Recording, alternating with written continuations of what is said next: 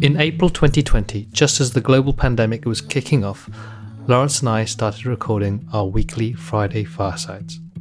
These are conversations broadcast live over the Crowdcast platform and joined by people all over the world who listen in and share their thoughts with us via the chat. We started these live recordings as an opportunity to keep in touch with our members, as well as process what it meant to run a business during a pandemic. Since then, we've broadcast nearly every single Friday and built up a library of over 100 episodes. We cover a range of different topics, from money to meaning, pricing to purpose, vision to vulnerability, entrepreneurship to empathy, and product design to life design. This is our perspective of what it means to do business from the inside out, as well as the outside in. If you're a business hippie just like us, then you'll definitely find something of value here. We hope that these conversations inspire and motivate you to do work and build businesses that create meaningful change without burning out. Because like us, you're just wanting to make money, do good, and be happy.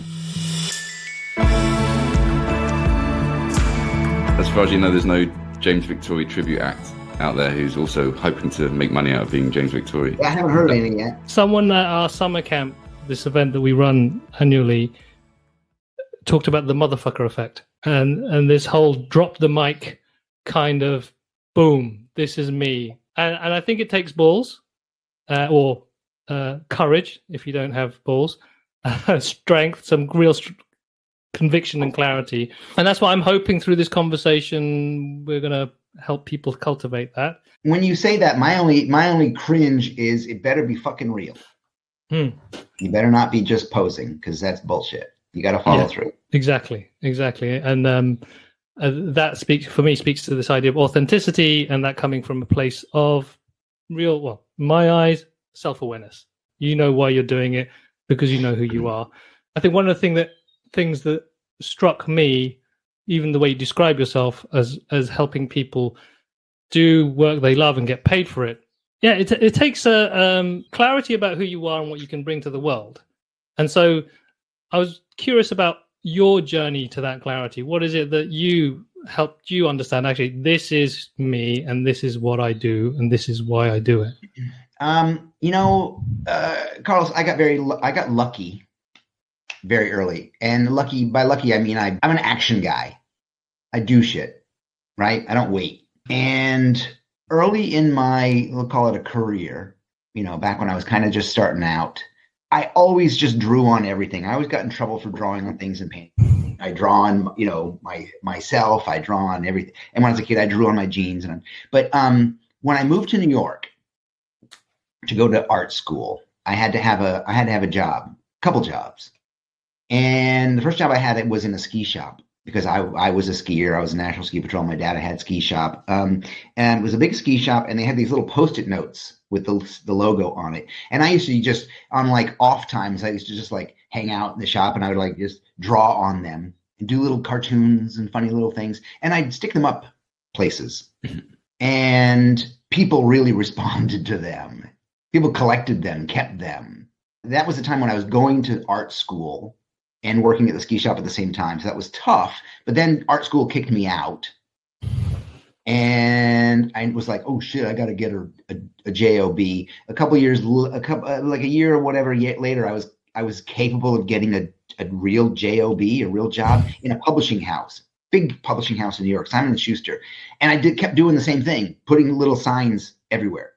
And to this day, there are people who have framed in their, like, these little Post-it notes in their house. So I was like early on, I was getting the feedback that what I wanted to say and how I wanted to say it and my sense of humor, dark or whatever, had resonance. When I started working as a designer and started making book jackets, I of course completely forgot that, because I'm like, oh, this is work.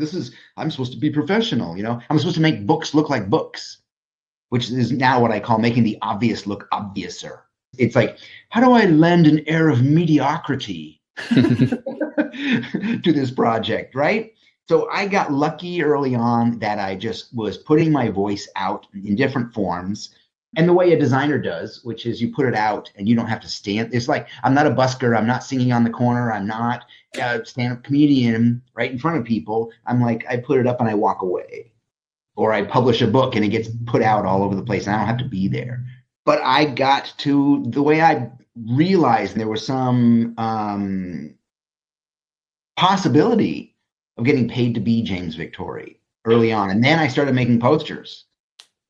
And the posters started blowing up and appearing all around the world and getting into museums. And I'm like, oh, okay, man, this is something real.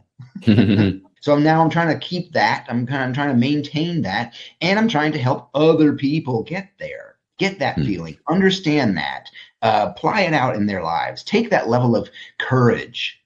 You know, I was on stage in Barcelona just a month and a half ago, and I used the word encouragement. I want to encourage people. And I was like, it hit me on stage. I'm like, oh my God, the root of encouragement is courage with a prefix and a suffix. I was like, I'm a boob. It never hit me before. I'm like, yeah, we need that. For me, I was young and I was stupid. That's a different form of courage. That's a courage through obliviousness. Yeah. And there's a level of flippancy too. I was just trying to be funny. It wasn't real. It wasn't for the money, so it was easier. Sorry, so Lawrence. It was a question about that early design part of your career, whether you felt like you played it safe early on in those early days designing book jackets. Yeah. Oh yeah. To the point where when I first failed out of or got kicked out of university and first started doing book jackets, I was making book jackets look like book jackets. I was playing it safe. And here's the devil. It paid well. I was wearing silk suits. I bought my first motorcycle cash. And then after like 2 years to 3 years of being in publishing and making, getting a little bit of a name and working for all the big New York publishers, I said, I have my own way of seeing, my own sense of style, my own sense of design, my own sense of color, of timing, of humor. And I started putting that in my work. And my work dropped off. Clients weren't interested. So I had to do the only sane thing, which was I had to say, fuck you. And I had to go look for my clients, the clients that I would work with. And then I started making seminal work. Then I started making the good, what I think of as the good or meaningful or important work of mine. And then they found you. And then they came. Then what happens is it comes back around. Yeah. Then all of a sudden, like Yoji Yamamoto finds you, and Electro Records finds you, and like Mailchimp and Sony and that kind of stuff. When you start saying, "This is me." I heard at the beginning this idea of feedback from the world, particularly when you're saying you're putting the post-it notes everywhere and people were liking them and enjoying them, or you were getting some kind of response or reaction. Response, let's just say that. It's neither good nor bad. Let's just say response. Yeah. Which entails putting stuff in the world in order to get a response. And what I heard you say before was, like Lawrence called it, naivety, obliviousness, just youthful enthusiasm.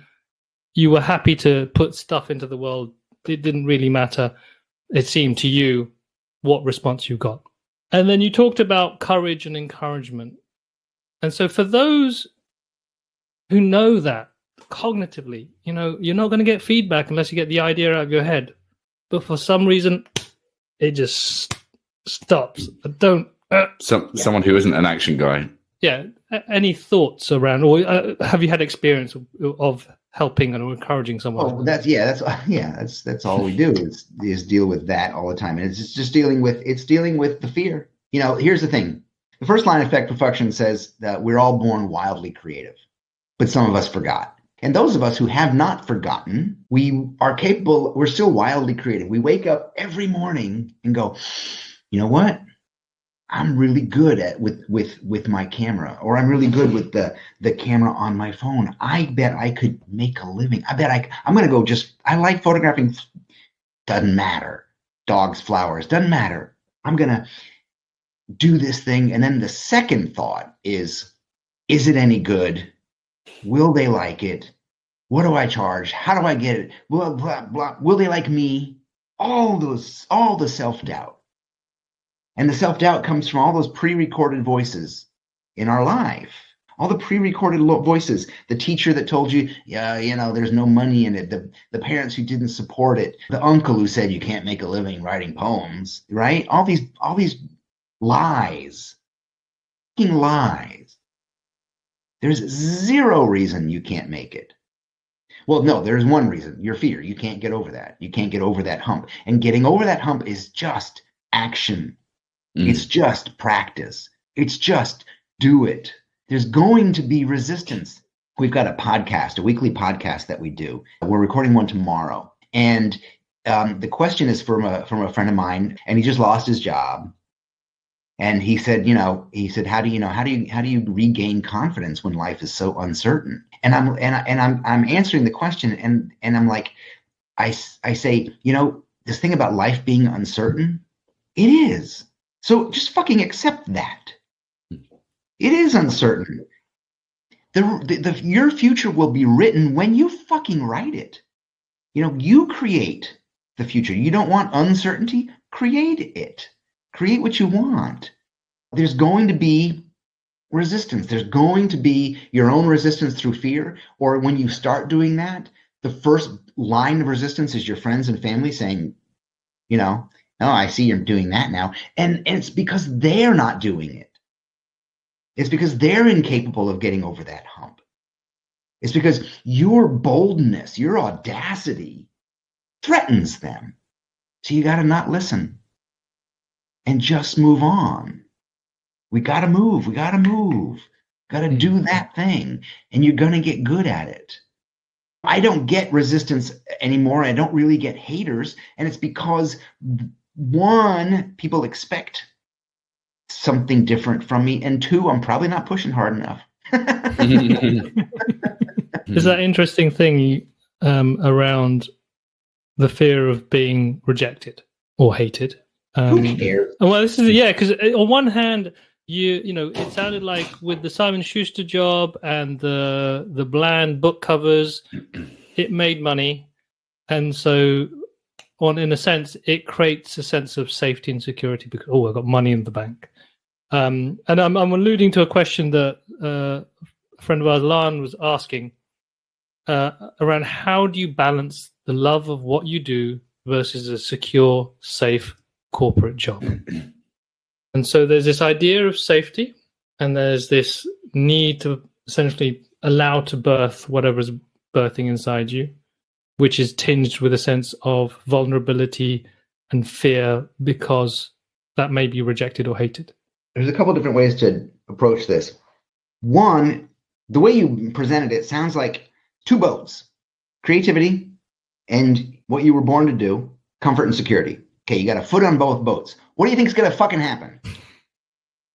You're going to get wet. You're going to fucking fail. If you have I've got a fallback plan, you're screwed.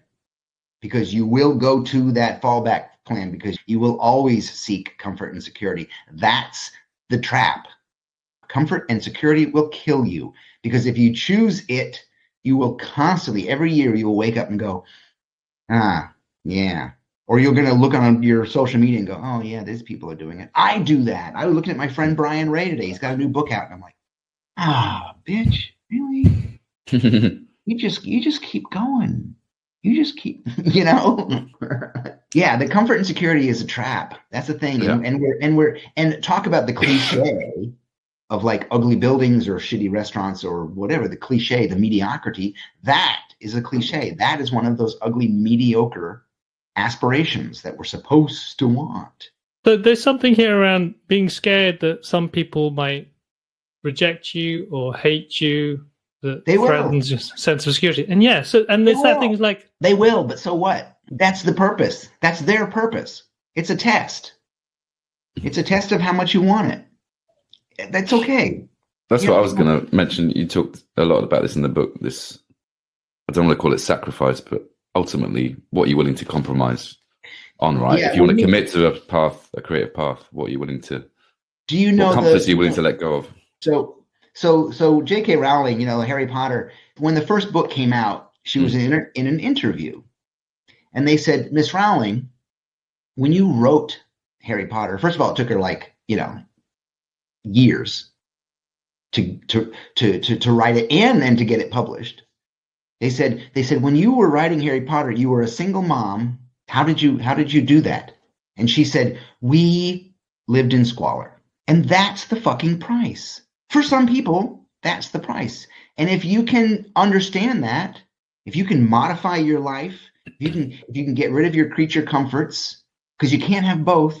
I have whittled my life down to something very simple, and I'm just trying to be able to just focus on spreading the love. Let's just focus on helping people. Just focus on my podcast and the course that we have available, and just do a really good job and just making notes on and doing some jottings on a new book. Like, I'm trying to simplify my life so I can pay attention to my wife and my kids. I don't need a lot of comfort and security. You know, I don't live in squalor yet, but you know, how much do you want it? It's all a test, and it's okay. There's also something you said in the book, which I totally resonate with, which I would argue I say quite a lot, which I think for those people that go through a lot of this, it's almost like a binary choice, right? Either I'm the responsible adult and I look after my kids and provide, or I go down this selfish creative route, which is all about me. I think one thing you alluded to in the book was this idea that actually you being happy, fulfilled, creative, what's that like? What's the ripple effects of that to the people around you? What's the cost of not doing that? The last thing you want to be is responsible and reasonable. The last thing you want to be is one of those adults. Really. I take care of my kids. I'm a fucking good father. I'm a good supporter, and I have this other stuff. The thing is like, we make a certain amount of money doing our safety with our safety features on, right? And comfort. If we really truly gave our creativity a shot, it could pay. It can and will pay its way. That's what it's for. That's why it's in us. Not so we can paint on the weekends and not show them to anybody.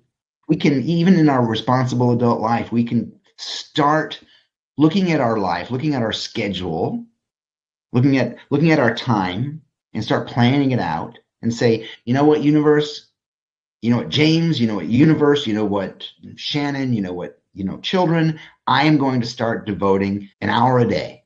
I'm going to get up an hour, I'm going to go up in that room, leave me alone. I'm doing this, like start paying attention to your creativity. Start letting it evolve. Start putting it out into the world. Most of us, the problem is we want things in a week. I know that. I've been through so many projects where I'm like, I have it done. I put out a post. Nothing happened. I guess I'll go do something else. Right? You got to keep going. When Feck Perfuction came out, my book editor said, the numbers say that people have to see the cover 7 times before they buy it. And I'm like, what kind of craziness is that? But the bean counters, they count those things, and they figure out what it takes for human beings to act on something. So when we send out newsletters, I get unsubscribe all the time. But I'm like, whatever, I don't need you. You're not my audience, obviously. I'm not going to care.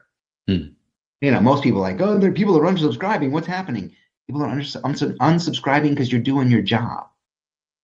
The first email they didn't see. The second email they read and forgot about. This third email, got into spam. The fourth, you got to we have to keep going, and we have to risk not being liked or being annoying or being whatever. That's part of the process.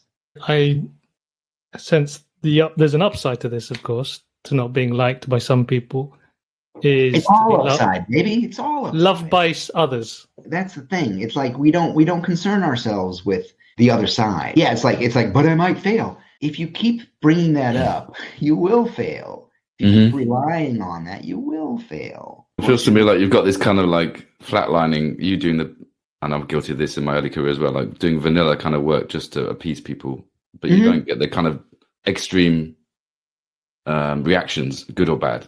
Correct. Versus like putting your heart on the line and going, actually, this is me, and there's collateral damage, i.e. some people fall off, but then the ones that love you really love you for who you are. Yeah. Yes. And what happens is you will steadily build that love that audience. That's how it works. And the way you build an audience is by sharing your voice, is by having an opinion. And the way you craft that audience is that some of them are going to fall off, and that's fine. We can't concern ourselves with that. They don't really hate us. We're just not, we challenge them. I mean, part of my gig is that I challenge people, and a lot of people don't want to be challenged. I'm like, okay, keep your crappy job. I don't care. So on the topic of challenge then, I have a question for you that is maybe a little bit of a challenge, and see how we can answer this question. Is defining comfort and security a privileged position, one that may be less available to those who society consider to be outside the mainstream? No. Again, how much do you want it? There are countries where commercial design is under budgeted, underserved, where the only potential is to work in shitty advertising agencies. There are those. It is hard. It is harder in other places. Yes, in the States, is it easier? Yes. But all I'm talking about is human nature. That's our drive. You can follow through on it or you cannot. Yeah, I got someone who wrote in. We had a long conversation back and forth through Facebook, I think it was, who called me out about the privilege thing. And I'm like, yeah, I know it's really difficult in some places. It is. I remember I saw a show. I was judging a competition in Switzerland or something, and there were a couple of small posters. The Swiss, they make these huge freaking, and the French, and they're like them huge things. And there were a couple of small little pieces, and the judges were like, well, it's not really a poster. It's not really of size. And, and I was like, dude, do you know where this is from? This is a Central American country. Fuck you. Judge the content, judge the words, judge the ideas. Don't be a snob. They're getting the word out. By any means necessary. There's an element of commitment to the work, commitment to the practice, always turning up. And then also, I think, seeking others. I think you say something around who are your medicine, who can hold you, or who aren't the haters, who are maybe the collaborators or the cheerleaders, that can keep you on that path, even though it's hard. And I was wondering, for us, very much at the heart of our work is community. And I was curious about how that played into your thoughts and ideas of following these kind of very creative alternative paths. Yeah, it's really difficult to do it alone. Impossible to do it alone, especially, if you are in Saskatchewan, or you're like in, British Columbia, or if you're, someplace besides New York or LA, right? Mentors and the people you look up to, reach out to them. Ask questions. Be curious. People like that. People want that. People are like, oh, wow, that's really sweet of you. You might reach a jerk who doesn't answer, or who doesn't, who answers and says, it's fine. Even if people write me, like, if I don't respond, that's because I'm busy. That's it. Don't take it personal. They just need six more emails. Come back. Keep going. I think it's important to say, like, just don't take it personally. Like you said, something else might be going on at the other end. What is the expression? We're all walking each other home, right? When I was just starting out as a designer, I worked out of this studio in Carnegie Hall, and downstairs from Carnegie Hall was this little pub. It was a little like a Blarney Stone, a real locals place in Midtown Manhattan, but a real locals place. And I would go there and drink in the afternoons. And the guys who drank there were all like cops, off-duty cops and sanitation workers, because it was like 4:00 when their shift changed or something. So it was cops and sanitation workers in this tiny little bar. These guys were geniuses.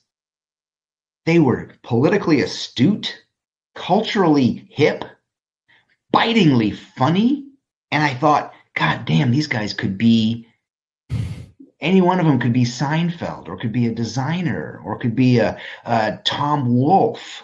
And if you ask them, hey, you're pretty funny. I think you should be on stage. I think you should write these things down that you say. I think that they go, nah, not me. Nah, it's just something I do. It's all, I can't do it around a wife, we just like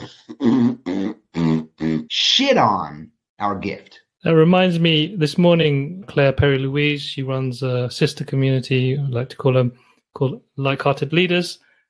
A little exercise that she got us to do was around bragging.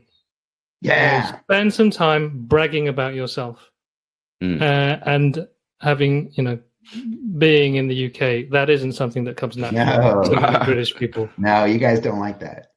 And so there's something important here around for personally, as well as in terms of publicity, that I'm hearing in terms of like, why shit on yourself? Who do you think you are? Yeah. How dare you, upstart? Is that your best King Charles accent?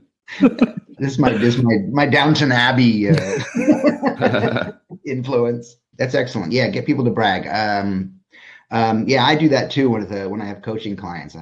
You gotta practice this. You gotta practice this. It's not a bad thing. It's just saying, hey, I'm pretty good. So what I do is I'm no different than Napoleon Hill or Emerson or Rumi, right? I mean, we all have the same ideas. I just make them funny. So it goes like this. Do you know why James Victore is a sexy motherfucker? Because I say so. That's it. And because I say so, all of a sudden other people start believing that. But unless you believe it, it ain't going to happen. So we need to start practicing those things. And, of course, that I'm like jumping off the bragging bridge right there, right? I mean, that's a big one. But we have to start doing that. I used to have I got this friend, Josh Davis, and we would go to, we get invited to these parties that are like the entrepreneurs from like Shopify and the 99U and Adobe and all these like, all these kind of famous people, Brene Brown, that kind of shit would, all these people would be there. And Josh was able to walk up into it, like just a group of people talking. There's just a group of people talking, and Josh would go walk into the crowd and go, hey, I'm Josh Davis. I'm kind of a big deal. And I'm like, wow, I can't do that. I'm like, I like walk in, I get an elbow in, and I'm like, hi, I'm James. The question that springs to mind around that is, am I allowed to take up space? Really? That's a question? Wow. Of course. That's what you're here for. You're doing it already. I didn't have a rough upbringing, but my father was pretty tough, and I remember, because I've got like little kids in school now, and I remember my father always telling me, he says, you know what you're taking up in school? Time and space. Right? Like I was a nobody. But to have that question, are you allowed? Yeah. And but here you got to ask yourself the more important question. Again, those pre-recorded voices. I think it was Carl Jung, who said, unless we make our subconscious conscious, it will direct our lives. And we will call it fate. Meaning, unless we check those pre-recorded voices, the bullshit, the lies, my dad, those fucking teachers in those shitty, mediocre schools, unless I take those subconscious thoughts that say, you're no good, you'll never make it, you don't deserve to have money. We didn't have money, why do you have money? Right? Unless I can make them conscious and go, I see you. What the fuck do you want? Why are you here? Why are you keeping me small? I don't need this. Go. Right? And see them as that fragile little bird that they are. So they don't direct our lives. Nobody should ever have that question, do I deserve to take up space? Nobody should ever have that. It's interesting that it's these subconscious voices or these hidden behaviors, and sometimes they are hidden to us. Yeah, they're deep and they're very hidden. And it's then how you surface those and how you become aware of those. And it feels like the hard way is get out there, do shit, and you'll feel them straight away because they'll shout in your ear. Don't do that. Or you can try and look for them. And I'm curious in your own journey, at what path you took, because we talk a lot about doing business from the inside out, and part of that is understanding what you want to commit to, understanding what it is you want for yourself, but also a certain part of that is then understanding what's getting in your way. Yeah, for me, there's a push and pull, and the push is creativity. The push is I have something to say. I say that all the time. I have something to say. Fucking listen to me. That's one of the first things I say when I get up on stage, especially in someplace like Barcelona where there's all these big agencies and they're touting all their interesting work and their new AI and all this stuff. And I get up there and I wait till it's super quiet and I stand in the middle of the stage and I say, I have something to say. So that's the push, is I have got something to say. My silly little scribbles, these drawings I make, these are fucking important. That's the push. The pull is who am I? The pull is like, is anybody going to really, the pull is if it only got 23 likes. Am I wrong? Am I bad? Was it stupid? Should I stop? Right? It's constant. It's constant, baby. And it's constant for everybody. I would hate to be someone like Elon Musk, right? Having to deal with that shit all the time, or run for office. You got to be an idiot to run for office. Or sleeping in the office. your job as a candidate is to stand there and be able to take a pie in the face every fucking day and smile. Like, that didn't bother me. Or to be an actor and having people write about you and say, you're too fat, you're too skinny, you're not pretty, you're ugly, you're this, you're that, you're not a good actor, you're like, fuck. Like Keanu Reeves. I remember when people all about Keanu Reeves, he couldn't act. And now he's the fucking guy, right? Not a great actor, but he's like a fucking human being. It's like, I was on a podcast recently with this guy, Chris Doe, really amazing, wonderful guy. And he said, James, here's this funny thing about you. You're like one of those, he said, a Russian stacking doll, right? You're a designer, and then you're an artist, and then you're a teacher, and then you're a guru, and then you're a psychologist, And yeah, that's important, because if we don't ask ourselves these questions, we don't get over those blocks. It's gonna slow you down, if not stop you completely. I've got another name for you. Oliver Burkeman on the podcast a couple of weeks ago. Alan Watts, the kind of 60s philosopher. Oh yeah. So you talked about Rumi and Napoleon Hill. Alan Watts called himself a spiritual entertainer. That's good. There you go. You can nick that one. Yeah. What did somebody say about me? A stand-up therapist? That's awesome. Pretty good. Stick that on LinkedIn. That's pretty good. I think that for me hits the nail on the head in terms of it is trying to help people understand themselves in order for them to create what they want to create. And the process that I'm hearing that you're inviting people to do is through the act of creativity, through putting stuff into the world, seeing what comes back. And then there's a question here of having the resilience to keep going. Continuity, continuing, consistency. Yeah, that's where most people fall off. Even I. Oh, it didn't work. Let's do something else. Consistency. Love, attention, and consistency. Those are the things. Love what you do so fucking much that you're not going to listen to the fear. You're not going to listen to the stupid ass haters, of which they will diminish. So you love it so much that's going to, the push is going to be stronger. It's like a fireman. A fireman rushes into a fucking burning building because he loves his job. It's not because he's afraid of fire. Like, he is afraid of fire, duh. But he got so good at understanding fire, the fear, that he can keep going. I'm going to write that down. That was pretty good. that was your motherfucker moment, I think. That was fucking awesome. That was it. That's the clip for Instagram, isn't it? Right so love, not like woo-woo, airy-fairy love. Fuck that shit. No fucking rainbows or unicorns right now. I do love them, but not right now. And then attention. Pay attention. Practice. Schedule. Discipline. An hour a day. More if you can. I've got a super fucking tight, busy day today. And I'm like, I was talking to Shannon before she left, and I'm like, I don't know if I'm going to go to the gym. She's like, go to the gym.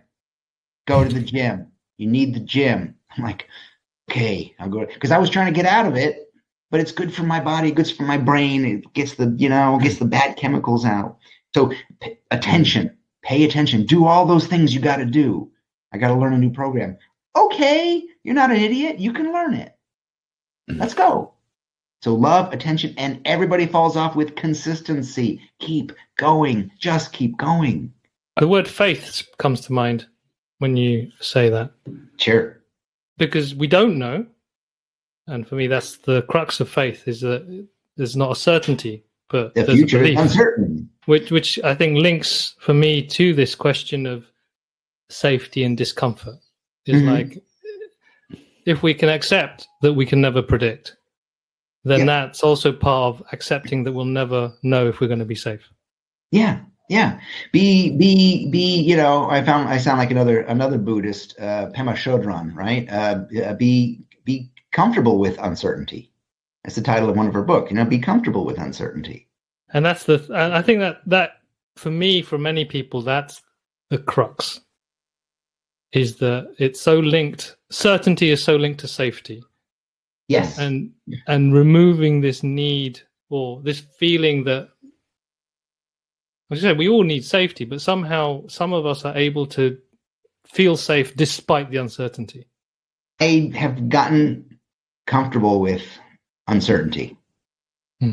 I have taken and will continue to take huge risks because I have faith in that what I'm doing is right. That I'm doing the best I can. I'm not trying to dupe anybody. I'm just trying to do good work, trying to be a good dad. And yes, I have to have massive amounts of faith. So we have to redirect our faith and take it off of our things and our comfortable sectional couch across from our big huge TV and put it in ourselves. I rely on me. All I need. That's all I need. Yeah. But with that, I'm guessing the cost of not doing it is worse than the cost of doing it for you. Oh, the cost of not doing it is waking up and going, am I allowed to take up space? And that question will continue if you don't move on it. It will continue. I don't give a fuck what kind of money you're making at your crappy job, right? It will continue. It will haunt you. For some reason, the question like, am I winning, is springing to mind. And this idea of like, I get to the end of life and winning means this. And there's a definition that's created that maybe has been inherited. And when I'm hearing you talk is like, you have your own definition of winning. And that isn't winning at the end, it's winning right now. Yeah, today, now. I mean, I look at there are a bunch of artists that I look at that contemporaries, and I'm like, I try not to look at their work and go, oh God, he's just pooping out another book and he's got another series of paintings, and I'm like, oh, and I suck. That's just death. What is it? What did Eleanor Roosevelt said, right? Comparison is the thief of joy, right? No, that's there's no winning. I'm not winning. I have to wake up every day and beat myself. That's it. I got here. Check this out. There's two times in the morning when I get up: 3:30 and 4:40. Wow. I set the clock for. There are some mornings that I wake up, but before I went to bed last night, I said, "Darling, I've got to write this thing, and I got to take care of this, and I got to take care of this, and then I'm on a podcast, and then I'm at the gym, and then I got a meeting after the gym, and then I got to pick up the kids. So I'm going to be waking up very early tomorrow. So I'm going to go sleep in the guest room so I don't wake you up." And I set a little coffee. I got my coffee ready the night before, and I went and I slept alone, so my alarm can go off. And at 4:40, by 5 o'clock, I'm sitting there going tick, tick, tick, tick, tick, tick, typing and writing, because that's my commitment. But do I want to get up at 4:40 in the morning? Do I want to sleep away from my wife? No, I don't. But that's one of the things that I need to do in order to get my work done, in order to be a good parent, in order to be a good, my kids, and because like by 6:30, they're up. I got 2 little kids that are up. So that's actually only an hour and a half that I get. So how do you correlate that? Because I find this all the time, but like you say in the book, like I think something like the number one rule of business is fun, something like that. Is that right? Yeah. Which we've always said, one of our core values is this. how do you correlate that with the 4:30 a.m. struggle? Because that's part of this gig too, right? So, but when I get up, it's the struggle is to not go back to bed. What's Marcus Aurelius's book called? Meditations. It's out of Meditations. Yeah. What was I put? When you wake up in the morning and you're like cozy in bed and the alarm went off at way too early, the birds aren't even singing yet. It's like, why was I put here? Was I put here to be comfortable and cozy in bed, or was I put here to make work and put out words that move people's lives, that change people's lives? And then, Lawrence, when I'm up and when I got my coffee, so I got my nicey little comfort thing, and I brought up two little macaroons so I could have I try to make it a nice place. And then what I do when I sit down is I have to play. I'd spent 2 or 3 hours yesterday writing all this stuff, trying to write a simple newsletter and fill out like my story brand and follow Donald Miller and follow like how Steve Jobs structures a story and follow, I'm like writing all that, and it was just work. Felt like work. And I woke up today and I'm like, you know what? That was bullshit. How do I play with it? How do I just say, you know what? This is who I am. Let's talk like this. Mm-hmm. So yes, you don't want it to be a 5 a.m. struggle. You want to wake up and have play. But it goes back to what you said. Just it's like the Stephen Pressfield thing, right? Just being a pro. This is being a pro. It feels like for you. A big difference for me is someone else telling you to wake up at 4:30 versus you telling yourself to wake up at 4:30. Yeah, that would suck. And this is like again, it's your choice. 4:30. For some, it's 10 a.m.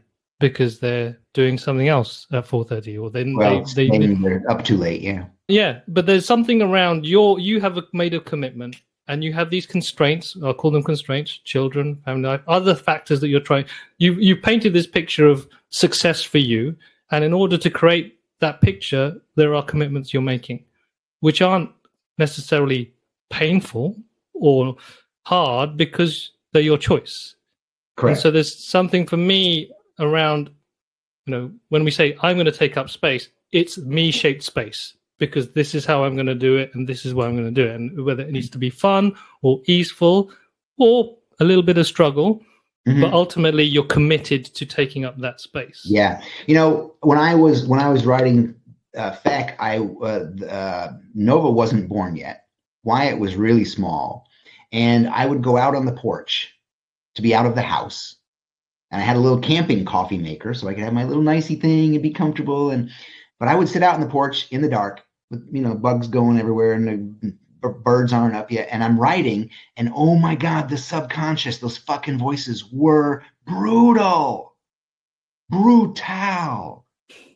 Designers in New York. Who do you think you are? You're not a writer. My father. Like, are you going to say that out loud? Really? In a book? You're going to really? Right? It was just crazy. So, there are costs. There's a constant battle. There's a constant, the subconscious wants to piss on your efforts. It's part of the game. The whole thing's a game. And if it's not a fun game, then you lose. If you're concerned about winning, then you lose. If you want to be fun and flippant and put out groovy work and say, it's hard for me to kind of sit back and go, yeah, I'm James Victore. I did that. Yeah. Okay. Pretty good. Right. Like, look at me, look what I can do. It's not always easy.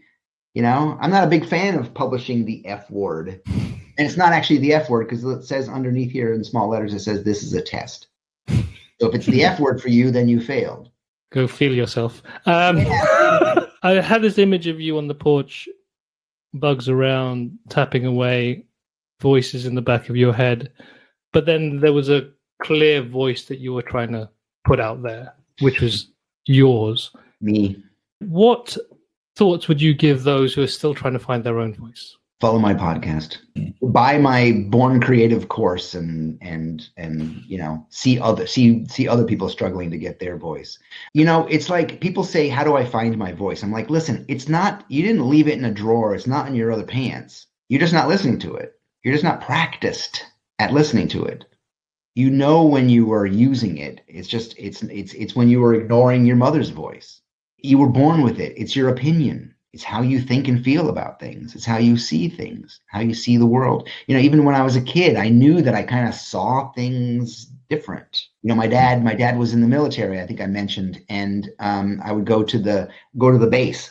He would take me on the base, and we go through the barracks, or we go through the officers' quarters, and I would walk around going, I will never join the military because this place is ugly. These heavy wooden desks metal desks and these wooden ugly chairs and the shitty frames on very cool posters, but shitty frames. And it's just like the whole place was like, ooh, you work here? Where's the macaroons? Yeah. So final question. Have you always been comfortable in your own skin? No, I'm not comfortable in my own skin right now, Lawrence. You seem like you are. You're very good at acting. Yeah, I know. It's called courage, and you don't need it all the time. You don't walk around brave all the time. It comes in doses. That's all. Like like people say, like, how do I have courage? Listen, in 20-second spurts, in an hour-long thing. You've asked me a bunch of questions where I could totally cower and totally go, you know what? You're right. It's really fucking hard. Taking up too much space. I was asked on stage once at a university, so it made sense. I gave this beautiful hour-long talk, and then there was a question in the back, and it was this little girl, and she said, Mr. Victore, like, how is it that you're so confident? And I said, I'm not. But if I gave that same exact speech that I gave, lecture, in a less confident manner, I would be of no service to you. I believe everything I'm saying. I believe these things, but they all come with work. You can't have courage if you're not scared. Yeah, brave and scared shitless at the same time.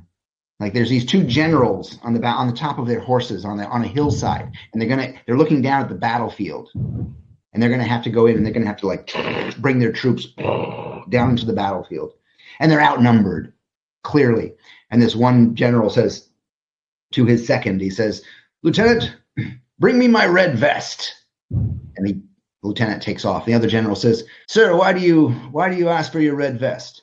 He says, "This way, in case I'm wounded in battle, my men won't see me bleeding and they'll follow me." And the other general looks to his aide and he says, "Lieutenant, bring me my brown pants." You can't follow that. Thank you so much, James. Really grateful for your energy, your wisdom, your spiritual entertainment. I have a final question for you, but before that, Lawrence, what are you taking away from this conversation? That we can all pretend to be who you want to be. I think you said that in the book, and I took that from it. And I think the main thing is just having something to say. Like, we've all got something to say, and just go say it. So this is a question for the Insta posts. I'd love to hear from you, James, 3 things that you believe to be true. Just veritable truths of life for you. That I'm really fucking good at what I do, and I enjoy it. That people do want to hear from me. That's hard to understand, that there is an audience, and that I am completely capable of helping people do whatever they want. I've helped people, literally make more money, get better jobs, become more creative. I've done that. It's really hard for me to brag on those points, especially the money point, but I'm really good at that stuff. And if I cower from that, then I'm of no use to anybody, not even my children.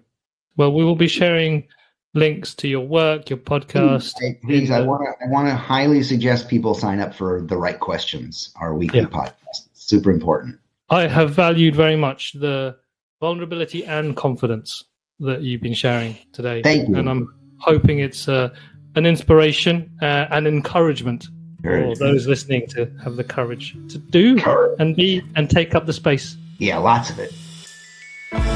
Thank you for listening to this episode of the Happy Entrepreneur Podcast. To To hear more inspiring conversations like this, follow us on Spotify and Apple Podcasts. Just search for The Happy Entrepreneur. In March, we'll be launching Tribe 7 of our Vision 2020 program. If you're at a point in your career or entrepreneurial journey where you're asking yourself, what next? And you need the clarity and confidence to make some bold decisions about a new direction, then this program is for you. We'll help you define what success really means to you, understand the impact that is yours to make sure your mission is both energetically and financially sustainable, and also learn how to build a supportive community around yourself. We want people who are driven to do good in the world and are tired of trying to do it on their own. We share the key lessons we've learned while building the Happy Startup School and pivoting from the stressful peaks and troughs of agency life to a life of freedom, adventure, service, and connection. We value learning, play, and friendship, and we'd like to help you discover the values and the work that align more to who you are. Don't struggle alone, and don't get sidetracked by other people's measures of success. Discover for yourself what it means to create effortless impact. To apply for the next tribe, go to vision.happystartups.co. We look forward to hearing from you.